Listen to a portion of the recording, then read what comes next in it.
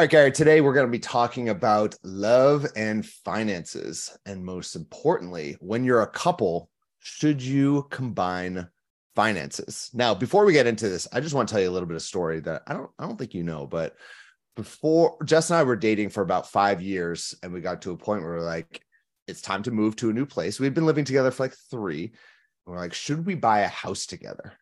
And we ended up doing it. And it was one of those moments when I was signing the paperwork for the house. I'm like, oh, I just got married. Like I was already going to marry her, but it was one of those moments that really clicked in my head when we're sitting there with the mortgage guy or whoever it was. And I'm signing the 100 stacks of papers. And I'm like, oh, I'm totally in it. I get what everyone was saying. And in so many ways, finances are how we get married to a person, Yeah. And yeah. I mean, I think, marriage is like one of those big commitments, right? And so there's a lot of ways to make that commitment without a ceremony and walking down the aisle and all that stuff that goes with it. I'm not saying we can do away with that, but it was the same for my wife and I. It's like, we lived together in graduate school. And so as soon as we started living together, we weren't married, but and the other thing is in graduate school, we were both dirt poor. Like you have absolutely no money. So there wasn't a lot to commingle, but at the same time, it's like whatever we had, we might as well commingle. Right. And it's still like to this day, like my wife will say, she's like, one of the big mistakes I made was taking on your student loans because I had to pay my whole way through college. And so she's still to this day, I mean, it's been 20 plus years and she's like, we are still paying off your student loans. I'm like, I know. And she's like, I wish I would have known like you had so many student loans. And I was like, well, it's just kind of, but it's like, as we weren't married, but it's like, you're right. As soon as you start mixing the finances and like splitting bills or just kind of like putting all your money in a pot together, like you're basically in it. Right. And so, what happens is there's a lot of potential complications with that because, as you look at like the top 5 things that couples fight about. Money and finances is always on the top 5 list. You can't avoid money and finances as a top 5 thing. So I'm really glad we're talking about this today. Yeah, I think it's big. I mean, for those who don't know, my mother was and still is a divorce attorney in her 80s. Now she's turning 80 actually this year, which is really exciting. And she's still practicing divorce attorney. And so growing up, most people talk about, I don't know, religion, sports, whatever. We didn't talk about any of that stuff. My mom would come home for a long day of work and tell me about her divorce that day that she facilitated, obviously without details and stuff like that. And so much of it was just finance related. And you're like, oh God, all right. And I really did swear to myself. I think that's what's led me to this profession in many ways. It's not just ironic. Like you can just realize how important love is and how it really is a very logistical thing as well. I mean, it's not just all romance and, love and this beautiful ceremony and all this stuff when you get married. It really is a business contract that you have with another human being. So you want to make sure you get it right. Not only just pick the right person, but even when you do pick the right person, have some agreements in place when it comes to finances so that you do set yourself up for success. So I think the way we'll treat this, I'd be curious to I don't know how you want to run this, but I think we should think about this before you get married and after you get married, because I think those are 2 very distinctly different moments in a relationship. Yeah. And I'll just come out and say it, even though I didn't follow this rule, and it's rare that I'll give advice that I generally speaking didn't follow. Before you get married, I would not recommend combining finances or buying a house or sharing a car or frankly I do recommend living together, but keeping your finances separate. But other than living together, I would not recommend buying any major things together because once you start making these major buying decisions, you're really in trouble. I'd be curious on your thoughts on that, at least before marriage. Yeah, I think before marriage, you have to be more careful because anything you're doing that becomes hard to undo creates inertia, right? It's kind of like tethering you to this relationship, which if it's a fantastic relationship, no problem, no worries. Yeah. But as we talk about all the time in Love Strategies, it's all about mitigating risk. Like you got to assess the risk and make sure you're not being too risky with your decisions. And as soon as you're like, oh, we'll buy a car together, or we'll buy an expensive purebred dog together, right? It's just like, it's the dog. And it's like, these things are just hard to disentangle, and like, who gets it? And it's like, that's where all that divorce attorney stuff comes in, because, as much as we want our relationships to be just magical and romantic, there's practical stuff that goes with it, and it's like you said, it's a little bit of a business arrangement. And so, if you don't have that long-term commitment, now I'm not maybe as hardcore about like it has to be marriage, but it's like, until you have to be sure in your head, like this is forever, before you start commingling and considering the commingling of finances, I think. What do you think? Yeah, I mean, God, I don't like to take too hard a stance and be too fundamentalist on anything, but this one I'm pretty strong on, in that the difference is, as a man versus a female, like I was the one, we'd already talked about marriage at this point, and it was really on me to pop the question, frankly, at that point. And I knew by the time we're buying the house, I'm like, I'm definitely going to marry this girl and this is going to happen. Right. But as a female, if you're in the position when you're with a guy and you're not sure if you're actually going to get married and he's being questionable about that, yeah, I wouldn't be messing around.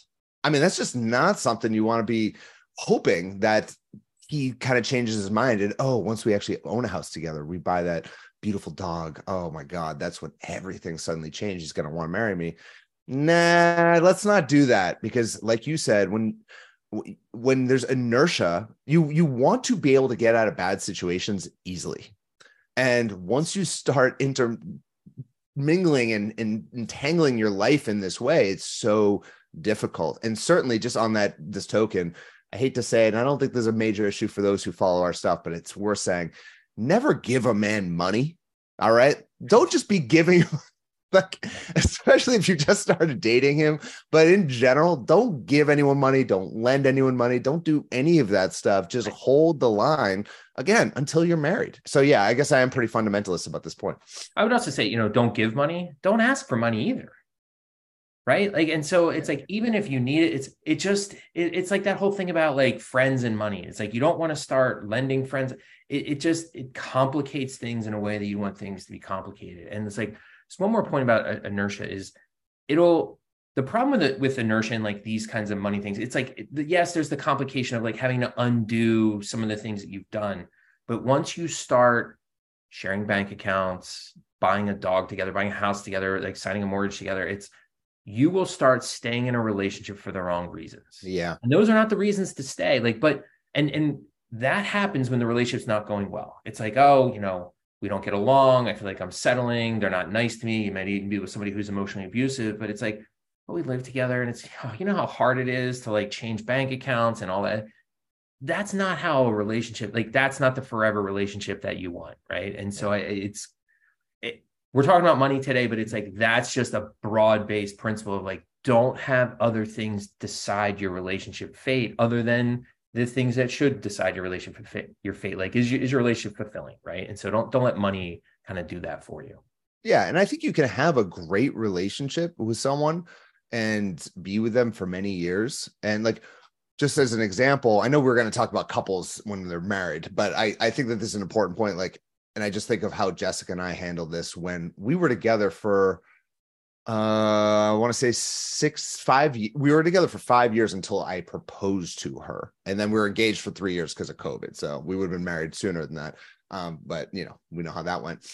So it was 5 years of being actually pretty precise about our housing expenses, about vacations. I mean, it got to a certain point where our income became like a pretty large difference. Like I made a lot more, frankly, than she did. So it got to a point where I would pay for more vacations and things like that. But it was always very much so openly discussed, or even dinners and things like that. Like, yeah, but we would be very intentional and open conversation about that stuff. And I think a lot of people just try to avoid that as much as possible. And then before you know it, you just start to kind of like share your money, share your bank account. So that's what worked for us. And, it's always been a healthy relationship when it comes to money in our relationship, at least.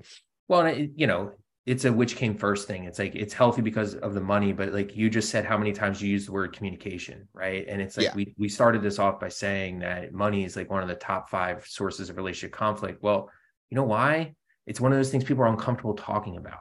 And so if you don't talk about things, it creates bigger problems. And so money is just one of those things, like particularly when you're dating, like you should have those kinds of conversations. Like, is your partner somebody who likes to just buy all kinds of stuff? Or do they refuse to buy anything? Or, what are their long-term financial goals? Are they ambitious? Do you want somebody that's ambitious? Do you want somebody that, cares about their salary?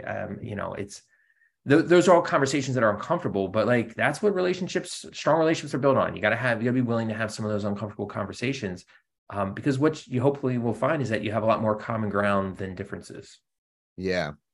Yeah. I think that's something that was easy for us because we're both we're spenders in like entertainment and things like that, but we're generally speaking actually quite frugal in many ways. So that really helps being on the same page. But anyways, I know you have a lot of interesting research when it comes to combining finances. Is it related to being married, or is it just in general as a starting point? Yeah. So like, we kind of said that we were going to split this up into, long-term and short-term. And so a lot of the research on this is kind of helping answer the question about how couples long-term should navigate their finances. So it's like, once you're going from that short-term relationship to that longer term, whether you're married or just a longer-term commitment, there's this fundamental question, like, should couples combine their finances or should they keep everything separate? Now, the keeping things separate argument basically goes, well, some people make more, some people make less, right? One partner makes more, and so it's like, you shouldn't combine it because that's not fair. You can kind of have separate accounts and maybe share certain things. And it just makes it a little bit easier if you have problems, right? If you have problems, again, we were just talking a lot about inertia. We were talking a lot about like disentangling and all that stuff. So keeping things separate, if things go south, it's just a lot easier to like extricate yourself from that situation, right? So that makes a lot of good logical sense. And I think a lot of people are, very strong in favor of keeping things separate. The other way to go is, if we're in this together, we're going to share a life. We're going to share everything. What's mine is yours. What's yours is mine. We are just going to take my income, your income, put it in a joint savings account. That pays for everything. Everything, everything's equal. Everything is shared. That simplifies things in a lot of ways, right? So there's some practical simplification there. But if things go poorly, that's a major mess. I mean, that's why divorce attorneys exist. That's what, like you just said about your mom and like what she deals with. It's like, that's mostly what they're dealing with, is like, how do we get out of this messy, like everything's just kind of like, it's hard. Yeah. And so you're creating this problem. So the thing that I like about research, right? It's like, I'm a big fan of like using science to help people improve their lives. Right. And so we just laid out 2 different paths for couples to follow. Is like, keep things separate, combine everything, and both make logical sense. And there are definitely people listening to this podcast right now who feel strongly about one or the other. Like, I know one's right. The great thing about science is we don't just go on a hunch, right? We ask hundreds of people, and if not thousands of people. And so there's a couple of studies that shed direct light on this, that, if you can indulge me in a little bit of like nerdy, like science talk for a minute, I would love nerd out so hard. I want to hear it. Here we go. Ready? Let's go. Adjust your pocket protector. Here we go. So the first study, the one study, it was 2, and they're recent studies too. Okay. So there's an old one from like 2010 that basically says, combine things, it's especially good for women.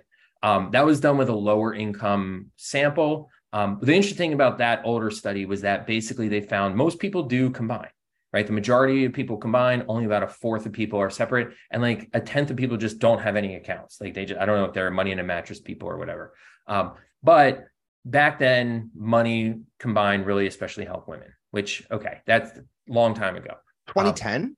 2010. That's not that long ago. That's only 13 years ago. Yeah, that's a teenager's life span. Yeah. Jeez, that feels like yesterday to me. And I know I have to remind myself of this all the time. That's so true. I'm like, I was talking about this stuff 13 years ago. Jeez, I'm still doing this. I was alive when this study was published. Okay, so that's a long time ago. Got it. So that's relatively a long time ago. 2022. All right, so this is just 1 year ago. This one is recent. I said, the benefit of science is we can ask a lot of people. Like this particular study, they had 38,000 participants across 6 different studies. They ran these things multiple ways. And they basically just asked people, like, are you combining your finances or keeping them separate? And they also did it cross-culturally. So this wasn't just Boston, New Jersey, like this wasn't just the US, this was the whole entire world. So individualistic countries, collectivistic countries. So individualistic, that's the US, collectivistic is like Asia, where it's like we, us, together kind of thing.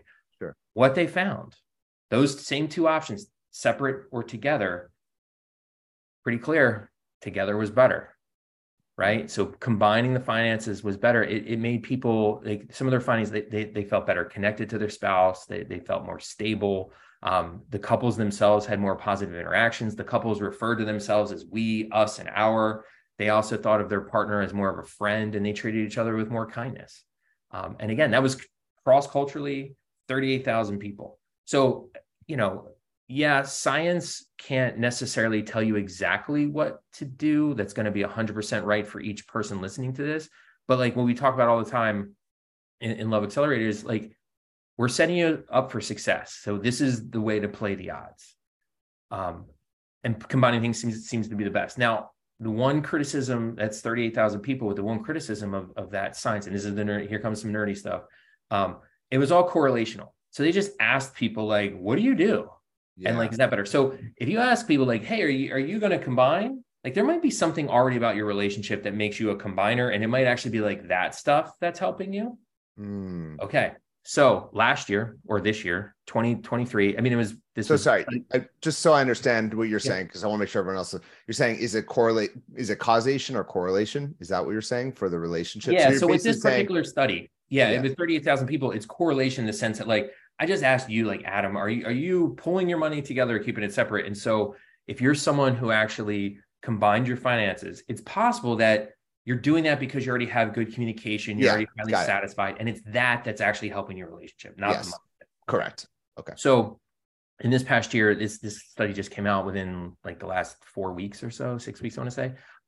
They kind of solved that problem, which is super cool. Instead of asking people what they naturally did, they took a whole bunch of people and they randomly assigned them. And they said, hey, you guys over here, you're going to pool your finances. You over here, you're going to keep them separate. And so this solves that whole problem of, like, is it something else going on? And so what they found was the people who put their finances together. So one of the things we know about marriage satisfaction is, if you're not like in courses or learning about relationship, your marriage satisfaction starts high and just naturally goes lower and lower over time. This is true for everybody that doesn't take action to learn about the relationship, improve it, and all that kind of good stuff. So if you kept your finances together, it slowed down the decline, right? And so if you put things together, you're slowing down the decline. When you put things separately, you have that same decline, right? So there's a major benefit there to putting your resources together. And so the researchers, because they did a whole bunch of different studies, again, with a bunch of people, and these were all newlyweds, it turns out the people that pulled their money together, it allowed them to get their financial goals aligned. Right? It allowed them to feel better about how their partner handled money. Like, they had to have a lot of these conversations about, like, what are you spending money on? What should we spend money on? Like you mentioned earlier, like, you and Jess both like to spend things, but you both like to spend it on the same, like, entertainment and travel. Right? So that's aligning your financial goals. And so you can, like, that's important. It also creates, when you have shared finances, it creates something that we call in the research world more of a communal orientation instead of exchange. And so exchange orientation with money is like when you go to a store and you hand over $20 to buy something, that's an exchange, right? So it's very transactional, it's very business-like. Generally, that's not how you want your romantic relationship to be. You want your romantic relationship to be communal, which is this idea of, like, you pay for this now, I'll pay for it in the future, right? And so it's like, we're not worrying about, like, I'm up $20 on you, you're down $30 on me. And, like, it's not that kind of tight accounting. It's just like, it'll all work out in the end. Right. And that communal orientation is much better for relationships. Interesting. I can definitely see all this. And I think even just, of course, when you're married and in a relationship, when you're married and you've been together a long time, of course, communal makes absolute sense. I don't know how someone could keep their finances separate in the way discussed, but it sounds like a lot of people do. So I think we've answered that with science. But even when you're in a relationship and it's been 3 to 6 months in, having that, you can have, I think, a communal mindset with that person where it's not transactional, it's not tit for tat. It's just like, hey, I got this, you got this, and you just kind of make it work as a team without fully combining. I think you can do that without actually sharing bank accounts and buying big purchases together. I mean, and that's certainly what Jess and I did for many, many years. Did you and your wife combine finances when you were living together? Yeah. I mean, we were like 22 years old and living, in a little shack, literally, in grad school with no money whatsoever. And so it was really easy to combine, I got nothing, you got nothing. Let's put all of our nothings together. And then we're fine. How romantic. You know what though? It's really funny because I say all the time, like, that's still the favorite place I've ever lived. Like as a couple, like this little like shack on the Long Island Sound. It was fantastic. Well, it's also probably indicative of where you were in your life and your relationship, and it was so exciting. I mean, the first place Jess and I lived together, that is like not the happiest, but it's like, I don't know. I look back on it so fondly. I mean, I've only lived in one other place, which is my home now that we live in, but it's like, you're carefree. I mean, and it's like, there's I say this to people all the time. It's like, there's something about spending a decent amount of your life, like very poor almost, right? That is really helpful. And it kind of gives you just a better perspective on money. But what I like about, this whole conversation about money is like, money is a foundational thing in relationships, but it bleeds over into like some of these other principles, right? And like that principle of like that communal orientation, I love exactly what you said about it, which is you can adopt that mentality before you're married and like just completely separate from the finance thing. Right. Like you shouldn't have a scorekeeping mentality in your relationship, whether it's about money or whether it's about acts of kindness or sex or any of those other types of facets of a relationship. Like, don't keep a scorecard. You start keeping score, everybody loses. And so that communal orientation, which is we're in this long haul, we're focused on the future. If you're doing a little bit more today, I'll do a little bit more tomorrow. Or you have a bad week at work this week, like you're really super stressed. I'm going to pick up the slack this week because I know you're going to have my back later. And that communal orientation, like, it's not just money. It's all facets of relationships. Yeah. I feel like all of this is so well and good unless the man is not making more than the woman in the relationship. And I don't mean that from a 1950s sexist perspective. I mean this actually from the female perspective, because we work with so many women. Mm-hmm. For example, before you just take that clip and send it out there and I go viral as like this sexist person, that's not what I'm saying. One of our clients, I don't know if you were on this mastermind, she has been dating this guy for like 4 months. He has a very good job on paper, but she found out when they went out one time that she makes about 4 times more than he does. Were you on that mastermind? Mm-hmm. And she's like, I don't know what to do. Like, what do I do now? Like, I make more. And then we find out she actually has a really good income and he just has like a, average income. And for the title, I'm not going to give any specifics, but like for the title, he probably should make a little bit more than he does, but he doesn't. And the thing is, for women, even though societally we progress so much and women are doing so well, more women are even going to college and so on and so forth, doing so great, there's still that kind of primal part of our brain that's like the man should provide. And when the man isn't providing, that's where I feel like all of these issues come to play. So I don't know the answer to that because I'm not a female and I don't know what that's like to be in that dynamic or be in that type of relationship as a female dating a male who makes less. But there's something that I've seen with all of our female clients when they're with a guy who doesn't make a lot of money, where it just totally turns them off and it can break down the relationship. Yeah, I think so much of that is it's a violation of expectations, mm-hmm. right? And so it's like people, I don't know, it's just like society has conditioned us to, guys make more. And so, I do remember that mastermind. And I think ultimately what we ended up suggesting to her, I think I might have said this, but it's like, she's very, very worried about this. But if she was a guy, she wouldn't be worried about this. Right. Right. And so it's very new and a violation of expectations for her because she happens to be the one with more money. But it's like, how many relationships work perfectly fine where the man makes more money than the woman? So it's less about the male female roles and just like one person's chances are in any relationship, one person's going to make more. It's sometimes going to be drastic. Sometimes it's going to be like, and guys are just kind of like more accustomed to being the one making more. And so, but it's like, does it actually matter? No. Yeah. But there is, I shouldn't even pose this as a question because I don't believe it's even a question anymore. There is a primal driver for a woman to want to be with a man who has access to resources. And when a man is not able to provide and he's not doing as well as she is, or her, maybe it is her expectations, it's an actual turnoff. Like there's something about the level of respect that a woman can have for a man. If he's not able to provide for her and the family, it just seems to erode the relationship. And I don't have an answer to that, but I've just seen it so many times over and over again. This doesn't come from a place of judgment as a man or anything like that. Because I really think, and I'd be curious on your thoughts. Like, do you feel like that's hardwired into us, or do you feel like that's more of a societal thing? I'm curious on your thoughts on that. So, I mean, one of the things I should say is like, just as a background, like I'm a social psychologist, right? So as a social psychologist, that's all about context, your upbringing, your surroundings.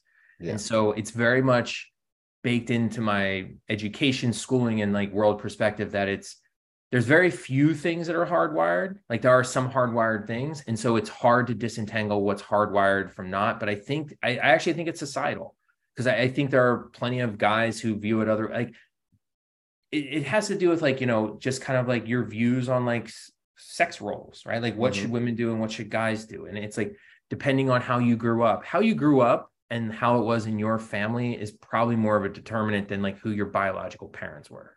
Right. And it's hard to know the difference because your parent, like so often, like what the modal thing is like your biological parents give you the genetics and then they raise you. So it's like that nature nurture thing. It's all the same. Like you can't separate them. But you societies, if it was hardwired, it would be the exact same everywhere, and it's generally that same way everywhere. But like, I mean, this is a rabbit hole. But it's like, I know. Sorry, I'm putting you down a rabbit. No, Gary loves to prepare for these. I love just throwing but so no, because I'm like, how do I turn in a 3-hour lecture into 3 minutes?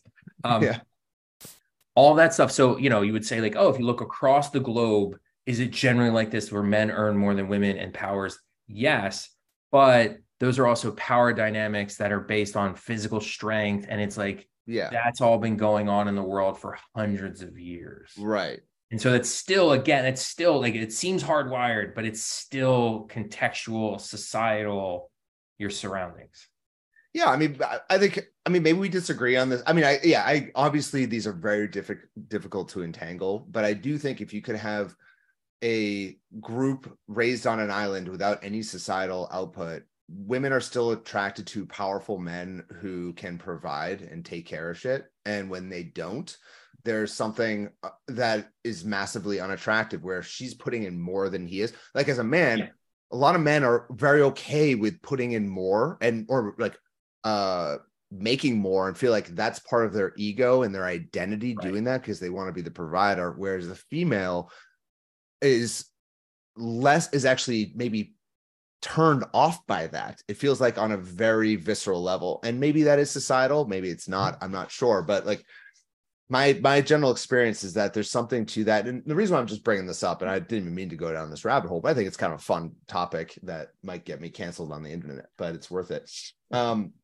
The reason why I'm bringing it up is just because I think that does play into this, where a lot of this stuff is easy when of course it's easy when both of you are doing well, but it's easy when the man is doing well. But when the man is not providing, that's where this stuff gets really, really hard. And then the female's like, whoa, I'm working on these hours and I'm I'm putting on this time, I'm making all this money. And this guy's not he's not bringing his, his A game here. And I think that's where the female just loses respect for the male in the relationship. Yeah. And I think, so I kind of said I'm a social psychologist. And so if I happen to be an evolutionary psychologist, I would be much more like, yes, it's probably hardwired. And all the data shows that it's very hardwired, that women want resources. And it's like you said, put people on an island, women are going to gravitate towards people who have resources and can care for them and protect them.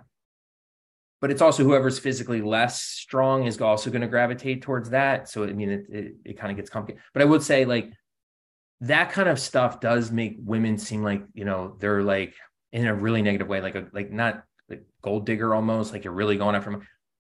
But there's also tons of research that shows exactly what you're saying. Like when men make more than women, those relationships are more stable. Like there's research that shows that is the case. There's also research that shows couples are more stable in heterosexual relationships where the female partner is more physically attractive than the male partner. So all this stuff goes both ways. And whether here's the bottom line. This is kind of where I get to with students about this stuff too, is like, we can argue about where it comes from.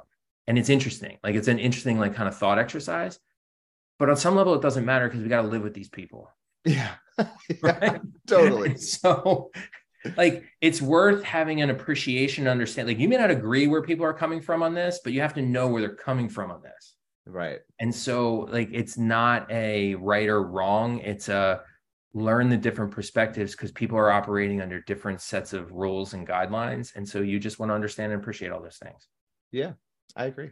Yeah, I think it's interesting. I don't think it really reflects negatively on males or females. It's just such an interesting, you and I have such an interesting perspective working with so many females and getting such a raw side of things. And I used to get a raw side of things from men. And it was just very rare that when men are dating, they're looking for a woman who has access to resources, who has money or wealth. It's not typically on their list.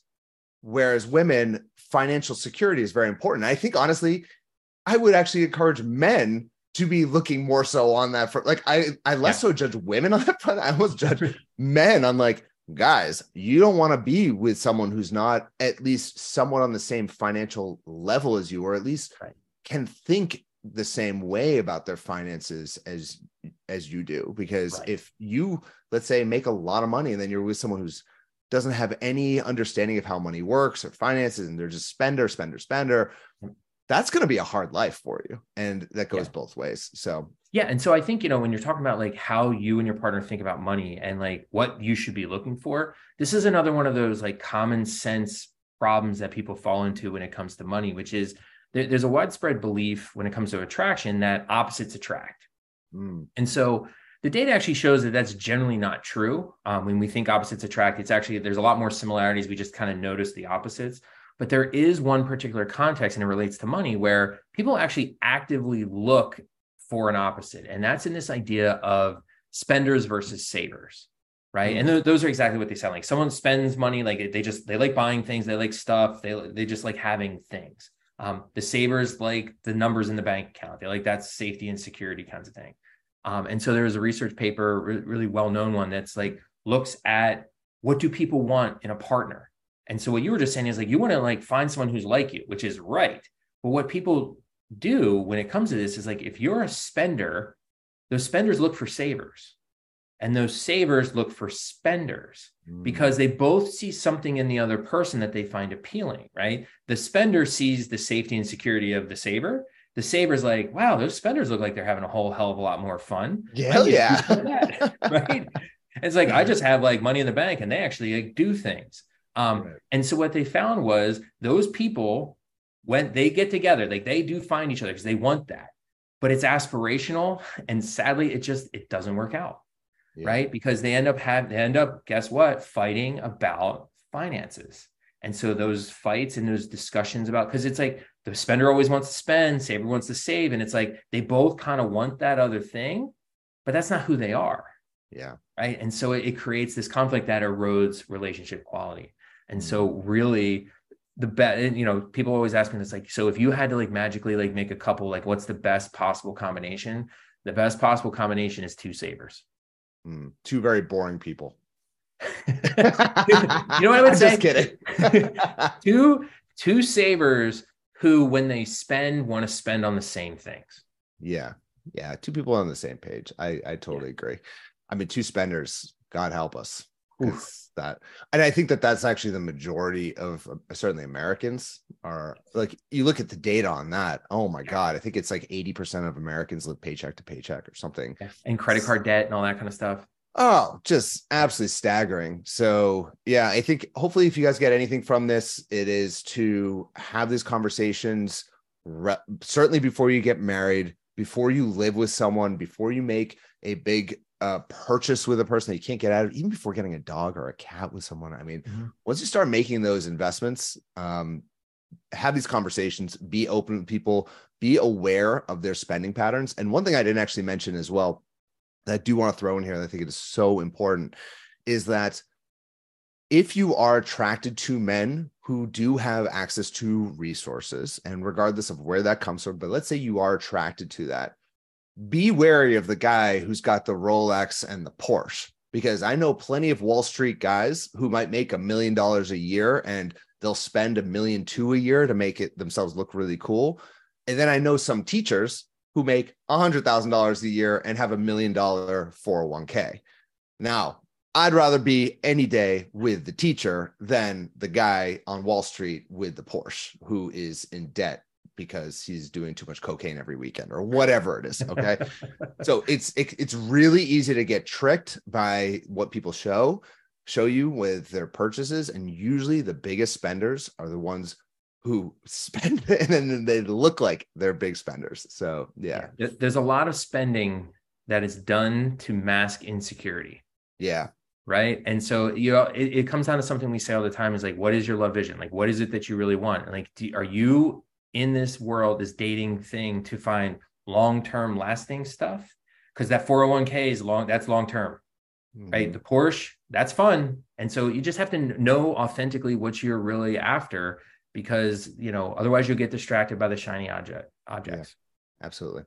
All right. Good stuff, Gary. Well, hopefully you all got a lot out of this, and we'd love to hear from you guys what you think about this. So let us know in the comments, and we'll talk soon. All right. Bye.